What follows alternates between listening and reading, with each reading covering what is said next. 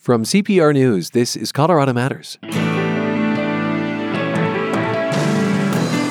The colossal utility Xcel made record profits last year. At the same time, customers opened sky-high bills. Xcel loves to tell people that the recent rise in prices doesn't have anything to do with their profits, but that's only partially true. We take a closer look at your energy bill with CPR's Andrew Kenney and Sam Brasch, and we find out how power companies ended up monopolies. An overriding question, is it time to rethink the business model for how we get energy? Then, the great buildings Denver has lost, including a place called Brinton Terrace, built in 1882. Artists of all sorts could live under one roof and collaborate. And it got to be very bohemian. There were architects, visual artists, sculptors, poets, singers, musicians, you name it, any kind of art. There are a lot of personal stories we don't hear. And I just started crying in the middle of the store. From people and places that are just around the corner and just beyond sight.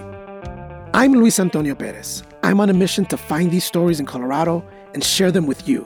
The fire has given me resolve for prioritizing my life. My Story So Far is a new podcast from Colorado Public Radio that brings you personal stories from around the state. Find My Story So Far wherever you get podcasts. This is Colorado Matters from CPR News and KRCC. I'm Ryan Warner. On one hand, sky-high utility bills. On the other, record corporate profits. Many Coloradans, including lawmakers here, wonder if it's time to rethink utility giant Xcel's business model. We are turning much of today's show over to our colleagues at Purplish, CPR's podcast about politics and policy. Climate and environment reporter Sam Brasch joins public affairs reporter Andrew Kenney. If you live around Denver, you've definitely heard about it or worried about it, and most likely even directly experienced it. It's the skyrocketing cost of energy bills. It's no secret that everybody is drowning in Xcel bills. People are deciding, should I put food on the table or pay my Xcel bill, you know? These are people who came to testify at a Colorado Public Utilities Commission hearing in January. As a reporter covering climate change, part of my job is to keep an eye on the PUC, which is usually a pretty boring process, but not this time. They come out and they look at my meter and they tell me there's no problem. Yet our bill has doubled, almost tripled on some months in the last 6 months. Sam, do you want to introduce yourself real quick before we go any further? You bet. I'm Sam Brasch. I'm a climate and environment reporter here in the CPR newsroom. And I actually hosted this show once long ago. So it is said. And this moment, this hearing we're listening to right now, is the moment I realized this was going to be a bigger story than a normal story to hit the PUC. Because we knew people had seen their bills go up. But this is when I realized just how bad it was for some people. As a real estate agent, I know that I am not alone. In the last couple of weeks, I've had multiple clients calling me, asking me, Janelle, what can I do? I can no longer afford to live here. We were already spread thin, and now our heat bill is going to make or break if we live in Colorado. Here's the thing. These complaints weren't just about the high energy costs. People were extra frustrated to be paying so much at a time when Xcel Energy is making record profits. When Xcel is making billions of dollars and they're still getting the commissioners to give them a high increase, a pay increase, the homeowners say, am I going to feed my family or am I going to pay the light and gas? It's ridiculous, you know? That anger wasn't just contained to this one PUC hearing that you attended. State lawmakers have been hearing it too. They even set up a whole special committee to look into Xcel, to look into high energy costs. And it's resulted in some interesting scenes where they've started kind of dragging, not literally, but bringing executives to the Capitol to get answers about what's going on. One thing I've learned is that it is a complicated regulatory structure that utilities have sort of mastered over the years. They have really figured out how to play in that sandbox to their benefit. That doesn't mean they're evil or doing things that are horrible, but it means that I think we do need to take a step back and make sure that the Public Utilities Commission and the way things are regulated, that the public interest is always what's most important. The rules that let Xcel and other utilities operate the way they do in Colorado go back more than a century. But this winter of discontent has some people saying those rules are overdue for an update. And that update changes to the playing field, to the utility structure, could have consequences that go way beyond power bills, getting into how we actually get electricity, period, and what the state's role is in fighting climate change. We're going to talk about where we get our power and how. This is a big part of a climate conversation, but when people's bills climb above what they can afford to pay, that conversation gets a lot bigger. In this episode, we're going to talk a lot about Xcel Energy in particular. But before we go further, I think we need some context because Xcel obviously is not the only utility in Colorado. Not at all. There are actually dozens of utilities in the state. In rural areas, you have these electric cooperatives. Lots of towns and cities have their own municipal utilities. And then there are these things called investor-owned utilities. In Colorado, this includes Xcel and Black Hills. Black Hills covers Pueblo, but Xcel is really the biggest game in town. The biggest game in Colorado. I looked this up, or actually, let's be honest, our editor Megan looked this up. Xcel serves electricity to 1.5 million households around the state. And those range from the Denver area to the Northern Front Range, even parts of the mountains and the Western Slope. I know I'm a customer. I think you're a customer, Sam? I am, and it's a lot of people. Most people are also gas customers of Xcel Energy. They have more than 1 million gas customers in the state as well. So Xcel, you used the term just a second ago, investor-owned. And that means basically that Xcel is a publicly traded company that's owned by investors, right? It is, and this is going to play a really big role in what we're going to talk about. There are people out there are Xcel shareholders who make money depending on what the company does. What it's doing right now is obviously billing its customers, and that's upsetting them, and it's actually raising charges for a lot of those customers. Right, and to understand why that's happening and whether it's going to keep happening, you have to understand how Xcel operates in Colorado and how that's changing. So for the show, we're going to look at why Xcel and other gas and power companies get to be monopolies in Colorado, not traditionally a word that we like in capitalism, and why it's a similar deal across the country, and more specifically, how that impacts your bills and what Colorado as a state might or might not do about it. So, Sam, let's start this explanation with a little show and tell. I actually brought my utility bills. Oh, very nice. One from this year, one from last year here to the studio. I printed out copies. And it is kind of funny to share your utility bill with someone. It's like, oh, you can see all these. It's a little personal, yeah. A little peek into the Andy Kenney world. Is my house efficient? I don't know. Anyway, it's obviously a lot higher than it was last year. You know, my February bill, or maybe it was my January bill, was $50 above the previous bill, nearing $200. That's electric and gas. And I want you to have a look and help me see what's going on in my bill personally. For sure. Whenever you look at a utility bill, it's always a little overwhelming. There's all these charges, and it's tough to kind of break down what they might mean. Yeah, there's like 4 pages of numbers and charts on here. Exactly. But like with any utility bill, especially in Colorado, you really have 3 categories of charges. Okay. The first one is sort of just random dinky stuff, and we'll get into what those mean. Is that an official category? Yeah, I'd call it the Randy Dinky category. Randy Dinky, okay. And then you have fuel costs, and that's going to be really important, and then base rates. Those are the 2 that are the biggest part of your bill. All right, so random dinky. I see almost $1 here for the renewable energy standard adjustment and 75 cents for energy assistance. Is that stuff? Yeah, that's what we're talking about. This really isn't a lot of your bill, but it's usually programs for, like you said, energy bill assistance, funds for regulators. They're usually charges to fund specific state or local programs related to utilities and energy, stuff like that. And again, adding up to a couple few bucks in most cases. Usually, yeah. All right, so we're through the dinky randos stuff. That was like maybe a half dozen of the line items on my bill here. But now I want to turn to what makes up a big part of the costs that I see, and that is fuel costs. You mentioned this just a second ago. Yeah, they're listed right here on your bill as like natural gas or electric commodity.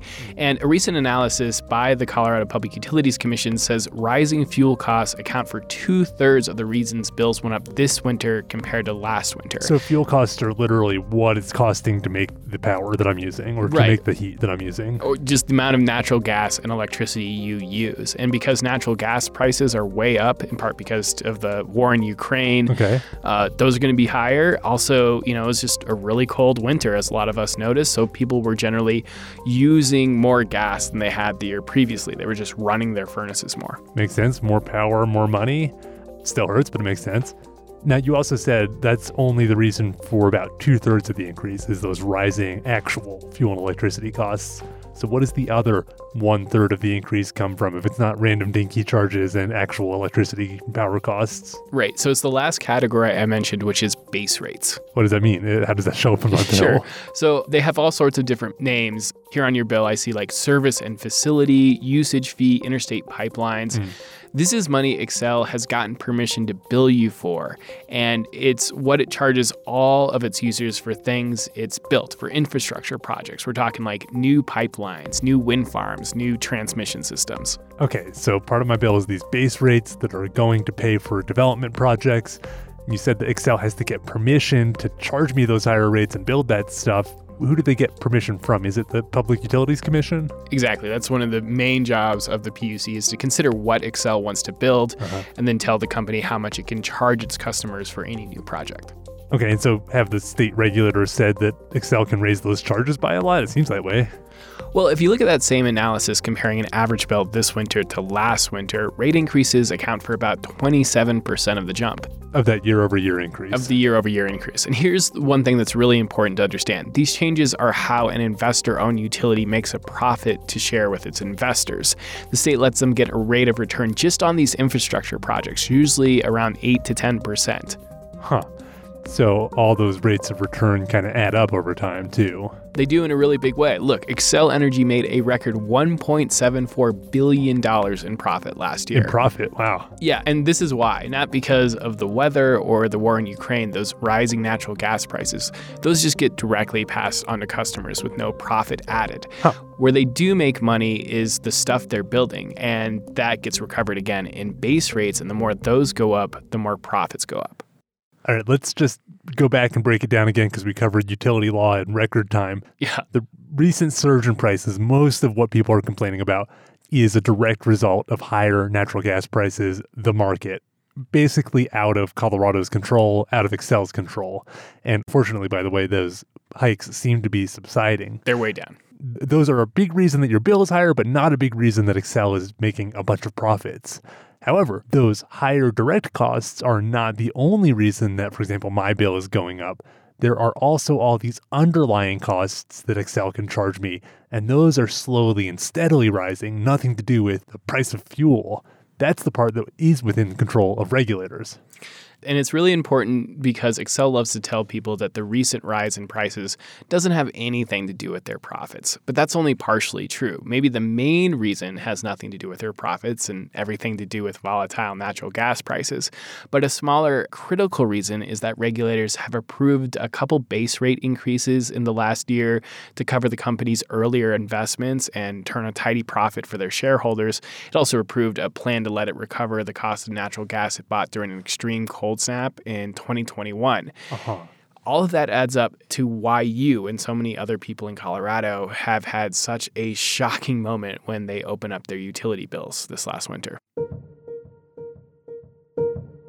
So this system that we've got, where you have regulators who are an arm of the state telling a for-profit company how much money it can make and doing what, it's unusual. I don't think there's a lot of industries that work like this. Yeah, it's unique. And if you want to understand how we got here, you got to go way back to like the turn of the 20th century. As always, it's time for a historical aside. Totally. This is the Mark of an Andy episode.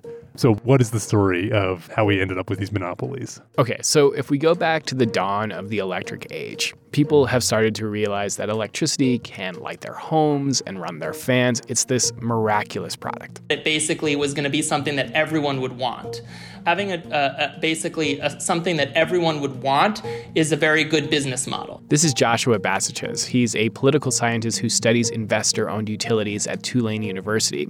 He says these first investors in electricity networks, they knew they had a great product. But then they realized that in order to actually get this new technology of electricity to the end user, the homes and businesses, they basically had to construct all of this infrastructure, wires, substations, generators, all of this elaborate system which we know today as the grid. And the tricky thing about the grid is it's really expensive to build. Once one customer is connected to a power plant, another company probably won't want to build a whole other set of wires to deliver cheaper electricity to that same customer. that they won't want to build redundant infrastructure and duplicate what some other investor has already done. Yeah, a huge investment just for the privilege of competing with somebody who's already established in the market. Exactly. So these capitalists start saying, hey, maybe we're just natural monopolies. Maybe it doesn't make sense for us to compete at all. And then they went from one state to another and basically created this, through legislation, this thing called the Regulatory Compact,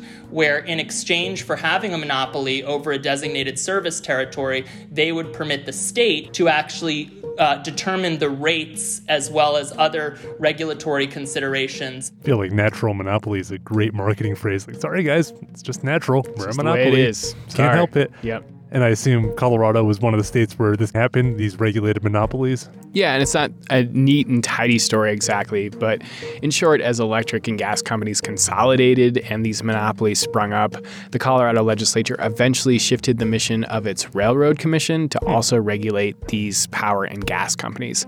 Massachusetts says some form of these commissions now exist in all 50 states. The investor-owned utilities now serve about 72% of electricity customers nationwide, with the remainder served by those cooperatives and those publicly owned utilities. So Xcel is the norm at this point. Mm-hmm. And anyway, once the PUC, the Public Utilities Commission here in Colorado, was born, it had the goal, I assume, of finding that balance where the companies make enough money to make it worthwhile, but at the same time don't get to use their monopoly power to totally bleed us dry. Yeah, that's the idea at least. We know why monopolies are bad for consumers. Without competition, they can charge us whatever they want to charge. They can price gouge. And the risk is even worse when those companies sell an essential product like electricity. These commissions were meant to give investors a way to offer electricity and gas while protecting the ratepayers. And to go back to what you said earlier, Sam, that compact also offered investors a way to make money. They were not supposed to be profiting directly off the product, off electricity or gas, but they could profit in Colorado on infrastructure investments. Right. And here's how this works now. So Xcel will propose stuff it wants to build. Like what? We're talking power lines, gas pipelines, wind farms, solar panels, really anything having to do with getting you electricity or gas. Got it. The PUC will review whether those plans make sense, and then later the company will come back and ask to recover the costs that they paid for those projects from customers, plus a rate of return for those investors. And that's a big decision for the PUC because ratepayers could be on the hook to cover those costs for decades and decades.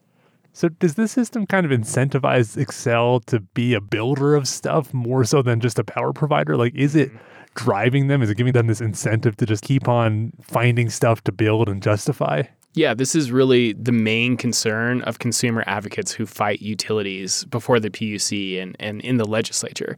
People are waking up to the fact that they're really at the mercy of the system. And whatever Xcel can convince the PUC to let them build and let it charge, people got to pay it. And that gets right back to your world, Andy, at the Capitol, because lawmakers are now starting to look at whether this model still makes sense in 2023 or whether it needs to be reformed.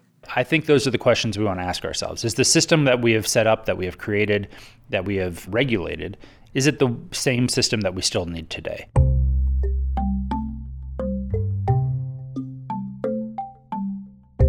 So I see actually a dilemma here because we were just raising the criticism that Xcel has an incentive to build new power plants and infrastructure for its own sake, that they profit on that. But on the other hand, from everything I know, there actually is a lot of new infrastructure that we need to build, especially if we're going to cut down on carbon emissions and do something about climate change. We hear all the time about how we need a smart grid, solar power, wind power. So aren't we kind of beating up on Xcel for building too much? Aren't we expecting them to build a lot? I think that's the really big question in all of this. This massive green energy transition is already happening due in part to laws that were approved here in Colorado. I mean, lawmakers have ordered Xcel through legislation to reach 80% renewable electricity by 2030. Right. And here's what's really interesting. The company isn't fighting this. They've embraced that job. You can hear them advertise it. Clean energy. The same reliable, more affordable energy that powers your home. Because a carbon-free future doesn't just happen. It only happens if we build it. kind of funny to run ads when you're a monopoly. Like, sure. Well, Xcel wants you to know that they're here to save the day. That's important. They want you, the public, to understand that. Also, do you think that was a real Philip Glass track in the background, or was it a knockoff Philip Glass? I would bet it's a knockoff Philip Glass track, but if you want to dig into that question, Andy, I will be tracking that Go down. and do it. This was actually an aha moment for me, realizing that when those announcements came out, Xcel's huge green energy plans, I was like, wow, these guys are really taking this on.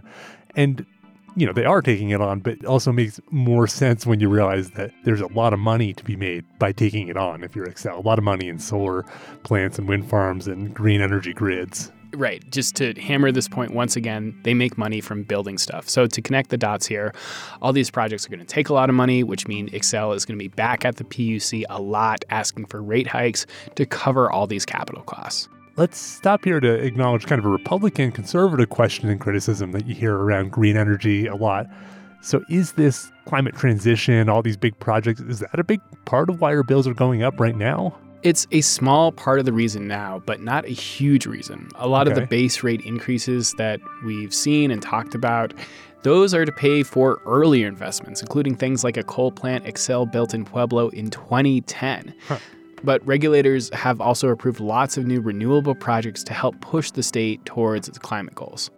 So we're currently paying for the old power system and its maintenance and development still.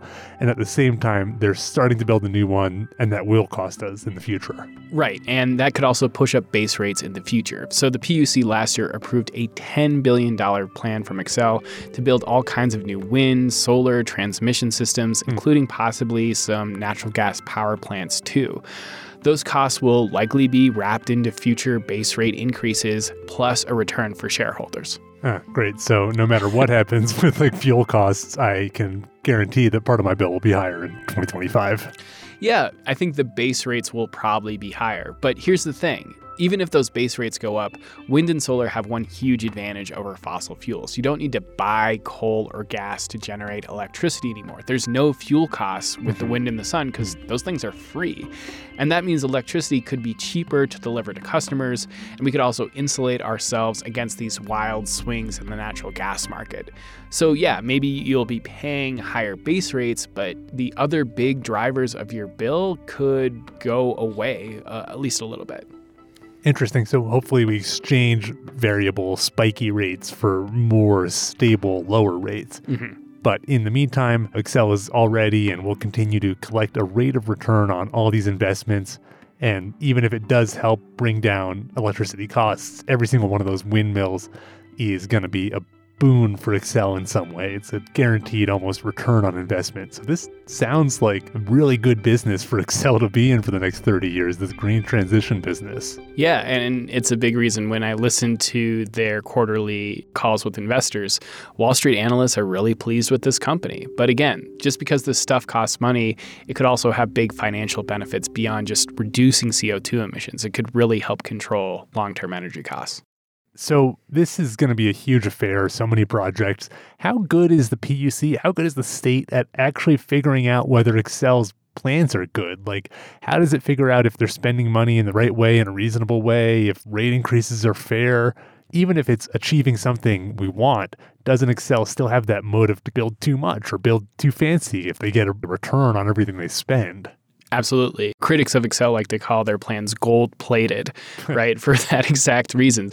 And to get to your question, let's go back to Bassich's, our political scientist, because it's sort of the crucial question here. In this regulated monopoly system, who has the power, really? Is it the regulators or the monopoly?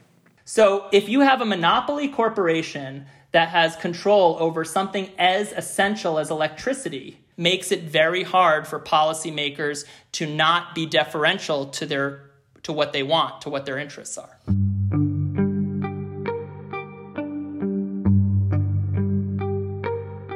And that brings us back to this year and this legislative session. So in February, leaders at the Capitol announced a joint select committee, which didn't sound that impressive to me at first, but I've been told is quite rare and unusual. The committee's supposed to be looking at what's going on with Xcel, what's going on with high energy bills.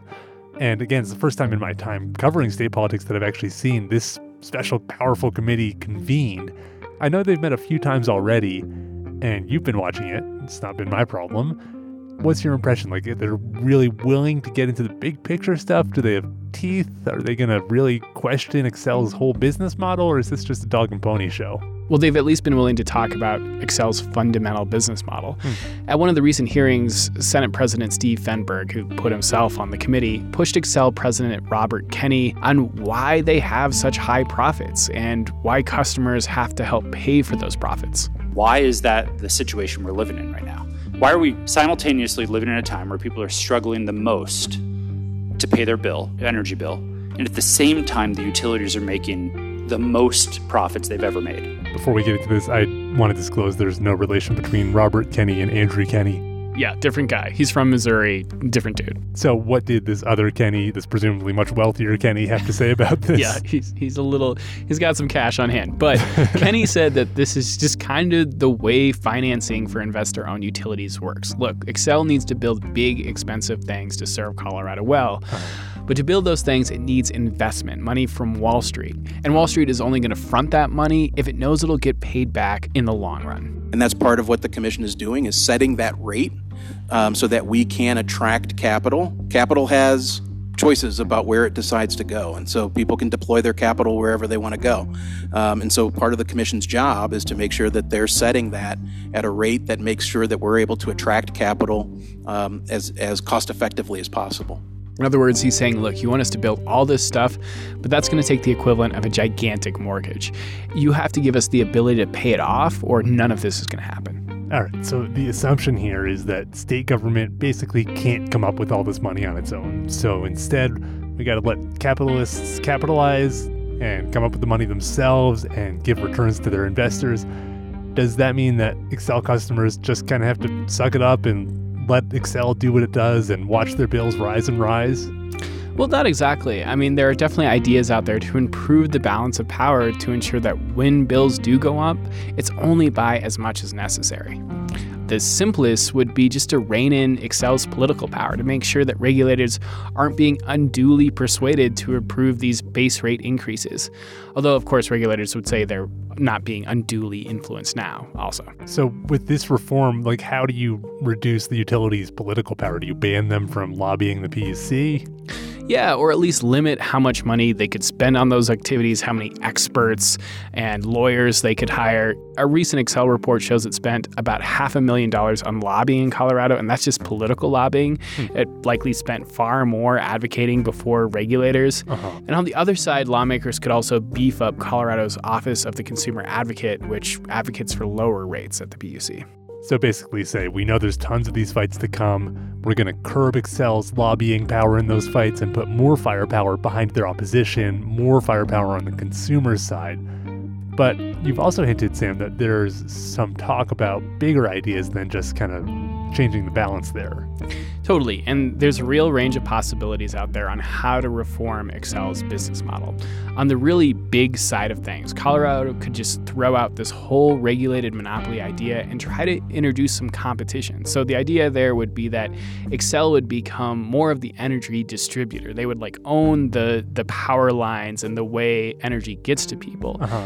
But they would buy that energy from wholesalers who have the wind farms, the solar farms, the power plants, and those wholesalers could compete on price so that electricity is a little cheaper for the end user. So instead of being the supplier and the dealer, Xcel would just be the distributor.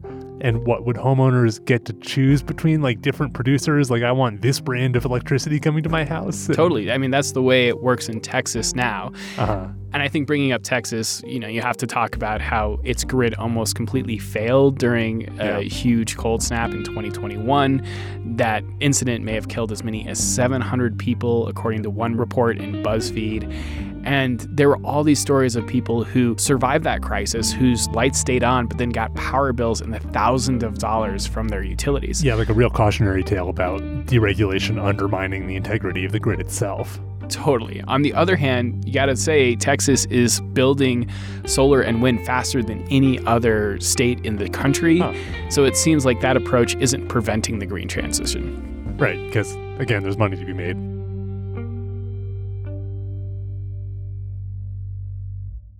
So you've got Colorado with a regulated monopoly Texas with something much closer to the free market? Is there like a middle ground?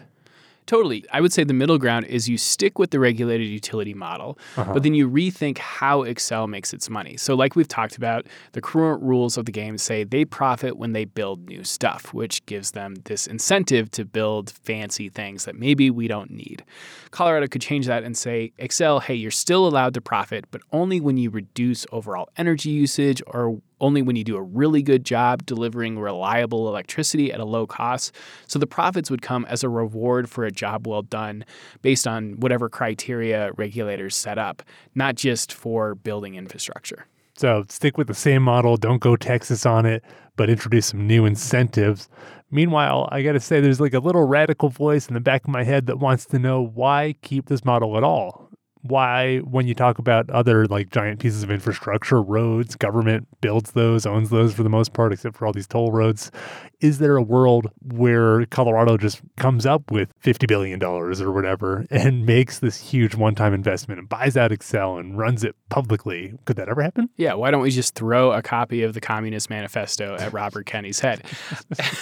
Look, it's actually not that radical of an idea. There are places in this state where government-run utilities, including Colorado Springs, this like conservative bastion, has a municipal utility.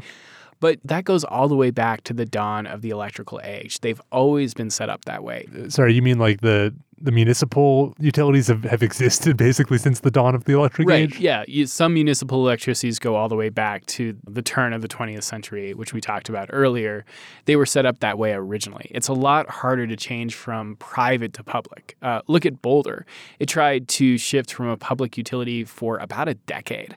Xcel Energy fought them to death, and the city eventually dropped that bid to municipalize in 2020. So while there is a lot of talk of doing something about Xcel, that's one idea that doesn't really seem to be on the table. They're so entrenched, it's been this way for so long that it seems impossible to publicize the system at this point. Right. In that way, we might be stuck with Xcel.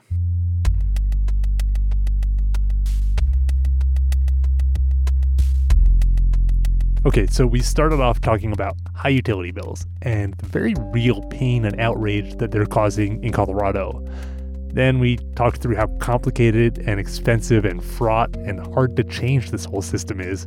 So, Sam, what do you think actually is going to come out of this moment that we're in? I think we have to wait to see what lawmakers really do after finishing these joint select committee hearings, what bills they actually introduce. I can tell you the issues they're talking about a lot is, hey, maybe we should limit what Xcel and other big companies can do before the Public Utilities Commission, limit how many experts they can bring, how much they can spend, maybe beef up the Office of the Consumer Advocate, stuff like that. That seems to be on the table. Talking about changing the balance of power, like really raising that question of how it should be balanced. Yeah, that could be one thing. Another thing we've heard a lot about from Governor Polis, from environmental groups, is that, Xcel, we've talked about it a lot as an electricity company, but it also has this huge natural gas side of its business. And the more it invests in that, the more its consumer base is tied to this really volatile commodity market.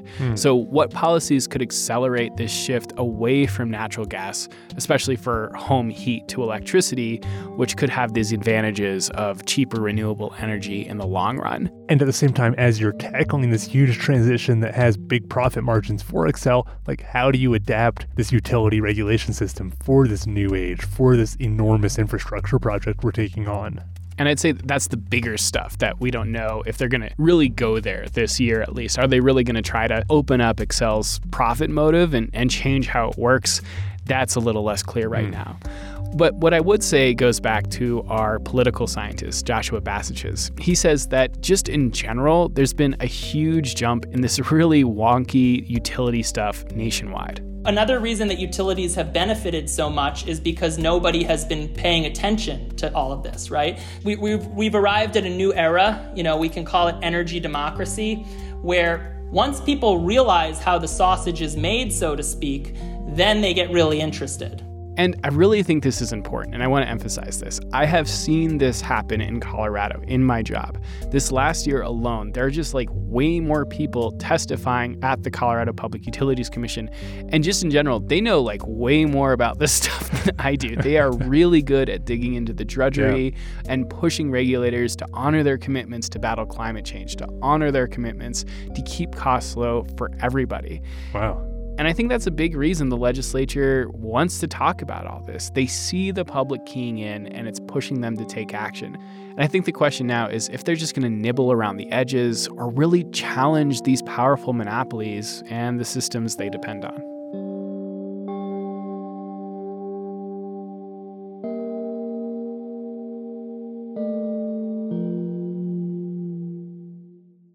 Andrew Kenney, Sam Brasch, and Purplish, CPR's podcast about politics and policy.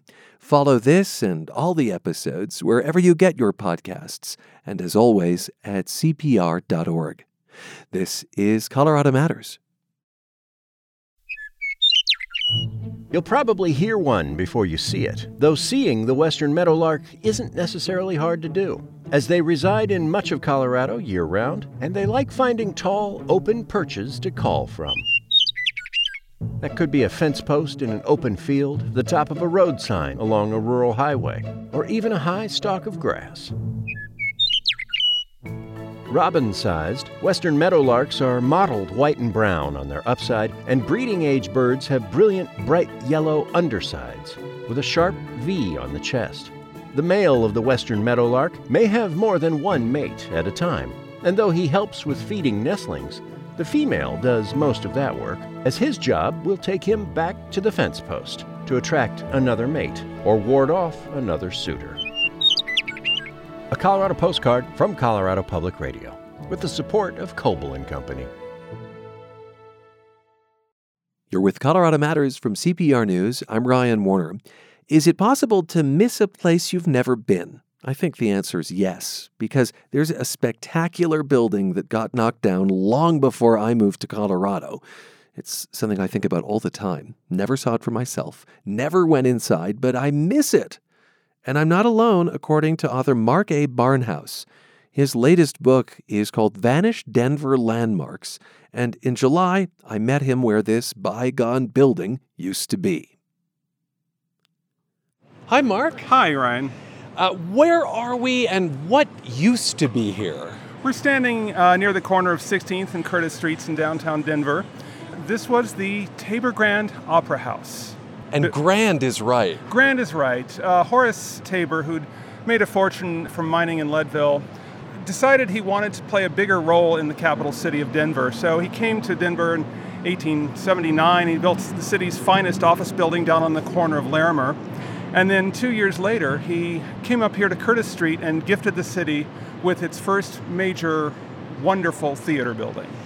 What stands here now, and where we are standing, is the Federal Reserve Branch Bank. Correct. Which is a brutalist building that, is very different from the Tabor Grand Opera House. Is it understandable to you that I miss a building I never knew, Mark? When I look at the Tabor Grand, I just think, my goodness, if I could have been inside. I agree. I've been that way forever myself with old photographs of old buildings, and that Tabor was heavily photographed. There's even one I have seen that is taken in 1947, and it was dingy, it was dirty, but it was still beautiful. It had a 1,500-seat auditorium inside. The interior was as impressive as the exterior. Gas chandeliers? Gas chandeliers, beautiful carpets, cherry wood paneling, plush upholstery. I mean, and it was the sort of high Victorian grandeur. Murals, a beautiful scenic mural painted above the proscenium arch, and of course the famous stage curtain that was also painted and somewhat prophetic in Tabor's case, since it talked about how fleet the works of man are, and then in the Panic of 1893 he lost all his money. Could you describe the architecture a bit? You said Victorian, I think. Well, yeah, Queen Anne is kind of the term, more of a commercial Queen Anne. The architect was Willoughby Edbrook. He was from Chicago, and he had sent his brother Frank Edbrook out to Denver originally to supervise the office building's construction, and then he continued supervising here. And then Frank stayed in Denver and became our city's most prominent late 19th century architect. You called the Tabor Grand Opera House a gift to the city. It's not that he gave it to the city. No, it was a commercial enterprise, to be sure. Yeah. And, the shows had to make money. The building wasn't entirely an opera house. There was office space on all the floors surrounding the auditorium space, and, of course, retail on the street level. Torn down in 1964, but not because of urban renewal, which was the reason so many of Denver's great buildings were razed. Well, I would say yes and no to that, because in the 60s and 50s, really starting then, there was a whole push, not only in Denver, but in most large cities, to do urban renewal. And here in Denver, before the Denver Urban Renewal Authority got really going downtown, some private industries around here wanted to clean up the area. And so the Central Bank and Trust Company, which was not far from here at 15th and Arapahoe, formed a realty company, and they started buying up nearby blocks and tearing things down. You described at this point the Tabor Opera House as being dingy. Yeah. It was dingy, but it was still beautiful. It just needed cleaning up and probably updating with, new plumbing and whatnot. But it could have been saved. But it wasn't. It was not. Originally, the spot was slated to be an apartment building, similar to Brooks Towers, which was another one of the Central Bank's projects. And which used to be the tallest building in Denver. I think it was, yes. And they had announced an apartment project for this site, but also at the same time, the Federal Reserve Bank was in very cramped quarters over a block away at 17th and Arapahoe. And they were talking about possibly moving the Federal Reserve branch bank to the suburbs, which had all the downtown banks kind of in a tizzy, because the main function in those days, everybody wrote checks for everything. And so the Federal Reserve Bank, all these checks would be loaded onto armored trucks and brought to the bank for processing. It was a clearinghouse. So this was actually built mostly to process, checks. This Federal Reserve Bank that we're standing next to in the brutalist style, which, by the way, comes from the French for concrete, even though it has a brutal quality to it. Yes. That same year, 1964, something else happened in terms of historic preservation. Well, just a few blocks away, a young woman named Dana Crawford. She had come downtown one hot summer day, and her car stalled, back in the days when people had vapor lock. Her car stalled on the 1400 block of Larimer Street, and she fell in love, and she decided to develop it into Larimer Square. And Dana Crawford, now the namesake of the Crawford Hotel, largely responsible for the re-envisioning of Union Station, and indeed the saving of Larimer Square, Denver's oldest block. And much of Lodo. But I guess she missed the Tabor Grand Opera House by a little bit. Just a bit. Well, speaking of demolition, I understand your grandfather, Mark, won the contract to tear down a different building, the old City Hall. The old City Hall, it was the pride of Denver in 1881 when it opened, but it was rendered obsolete when the city built a city and county building up on Civic Center. And it became the police headquarters for some years. Then the police built their own. The fire department used it as their headquarters. But it was considered an eyesore, and the city decided to tear it down. I have to say, I have always assumed the city-county building that exists today, it's imposing and old-looking enough that I thought it was always the city seat, but it was not. It was built in 1932, or finished in 1932. Huh. Do you miss the old City Hall in the way that I miss the Tabor Grand Opera House? Well, I mean, I do. I think it would be a nice thing to have on the corner of Larimer Square, which is where it was. Yeah. Right across. My family told me when I was a small child, about 6 years old, we were visiting Larimer Square with my grandmother, and we parked in that parking lot across from Larimer Square, and my mother pointed out the bell, the old brass bell that's sitting there on that cement pedestal. Oh, I've never noticed it. It's right there across, right there on the corner. Next time you're down there, check it out. But this bell was City Hall's bell. And the family legend, which I cannot verify, was that it was my grandfather's idea to save the bell and put it there.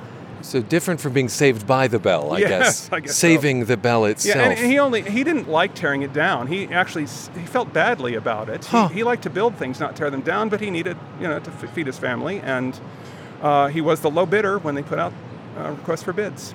You're listening to Colorado Matters from CPR News. I'm Ryan Warner, and Historian and author Mark A. Barnhouse joins us. He's written Vanished Denver Landmarks. We're standing at the site of one of those vanished landmarks now, where the Federal Reserve is these days. Used to be the stunning Tabor Grand Opera House. You divide your book about vanished landmarks into residential ones, commercial, retail, hospitality, and institutional. Why don't you tell us about the Windsor Hotel, not far from here at 18th and Larimer? People wanted to save it, but they just couldn't. It had a huge sentimental value for a lot of Denverites of the 50s and 60s because there were so many wonderful legends about it. And it, like the Tabor Opera House, it was associated with Horace Tabor. It was built with English capital, and when it was under construction, Horace Tabor and his partner William Bush decided that they wanted to operate it. And so Tabor took a master lease on the property and was responsible for turning it into Denver's finest hotel of the era. Keep in mind, this is a full decade before the Brown Palace, more than a decade. Oh, goodness, before the Brown Palace. Before the Brown Palace. And then, of course, the English money makes me think of the name, the Windsor Hotel. Although it was actually named for a hotel by the same architect that was built in Montreal. Okay. And there was a desire to save it. I guess people had grown quite fond of it, but that didn't occur. Famously, Jack Kerouac came through in the late 40s. And if you've read On the Road, you know there's that wonderful scene that takes place in the novel in the bar, the Windsor Bar, which had been the scene of so much over the years. Well, in fact, you have brought On the Road with you. Do you care to read that passage, Mark? Sure. Remember that the Windsor, once Denver's great gold rush hotel, and in many respects a point of interest, in the big saloon downstairs, bullet holes are still in the walls, had once been Dean's home. That's Dean Moriarty. Yes. He'd lived here with his father in one of the rooms upstairs. He was no tourist. He drank in this saloon like the ghost of his father. He slopped down wine, beer, and whiskey like water. His face got red and sweaty, and he bellowed and hollered at the bar and staggered across the dance floor where honky-tonkers of the West danced with girls and tried to play the piano. And he threw his arms around ex-cons and shouted with them in the uproar. So this would become a dwelling place of ex-cons. It perhaps had lost its luster? Larimer by then was Skid Row. It was lined with taverns and pawn shops and pool halls and that kind of thing. Let's wrap up with your favorite vanished landmark. This is a residential one called Brinton Terrace. Brinton Terrace. When I was writing this book, I wanted to include major well-known landmarks like the Windsor and the Opera House and so on. But I wanted to include some things that maybe people didn't know about. Brinton Terrace was one of Denver's first luxury apartment buildings. Built in 1882. It was behind Trinity Methodist Church, although Trinity wasn't actually built yet, at the corner of 18th and Lincoln Streets. And originally, it was kind of a high society apartment house. It was for people who wanted to be in society, they wanted to be near the city, but they didn't want to have the upkeep of a big yard and a big house. So that's going to speak to a lot of families today. Even now, I mean, this was going on, a century and a half ago. But over time, what made Brinton so very interesting is that in 1906, the owner at that point decided she wanted to create, and it was a woman, wanted to create a place that artists of all sorts could live under one roof and collaborate. And it got to be very bohemian. There were architects, visual artists, sculptors, poets, singers, musicians, you name it, any kind of art. We might think of it as a co-op today to some extent. Yeah, I think that's a good description. And was the idea that they were subsidized a bit? No, this is long before the National Endowment for the Arts or anything like that. They collaborated, though. There's an old library building in West Denver that used to be the Dickinson Library, and the architect was Maurice Biscoe, who lived here at the Brinton Terrace, and then the murals were by Alan True, the muralist who lived in Brinton Terrace. And that's the muralist whose work also appears in the State Capitol. And the Brown Palace and other places, and the Colorado National Bank building. So he was there at Brinton. Yes, he was. It must have been quite the atmosphere, Mark. Yeah, I think it was. In the book, I describe a scene where there were so many, in the summertime with the windows open, with all the people practicing their music, it would have been quite a cacophony. Well, thank you so much for being with us. I guess it's time to vanish ourselves. Okay.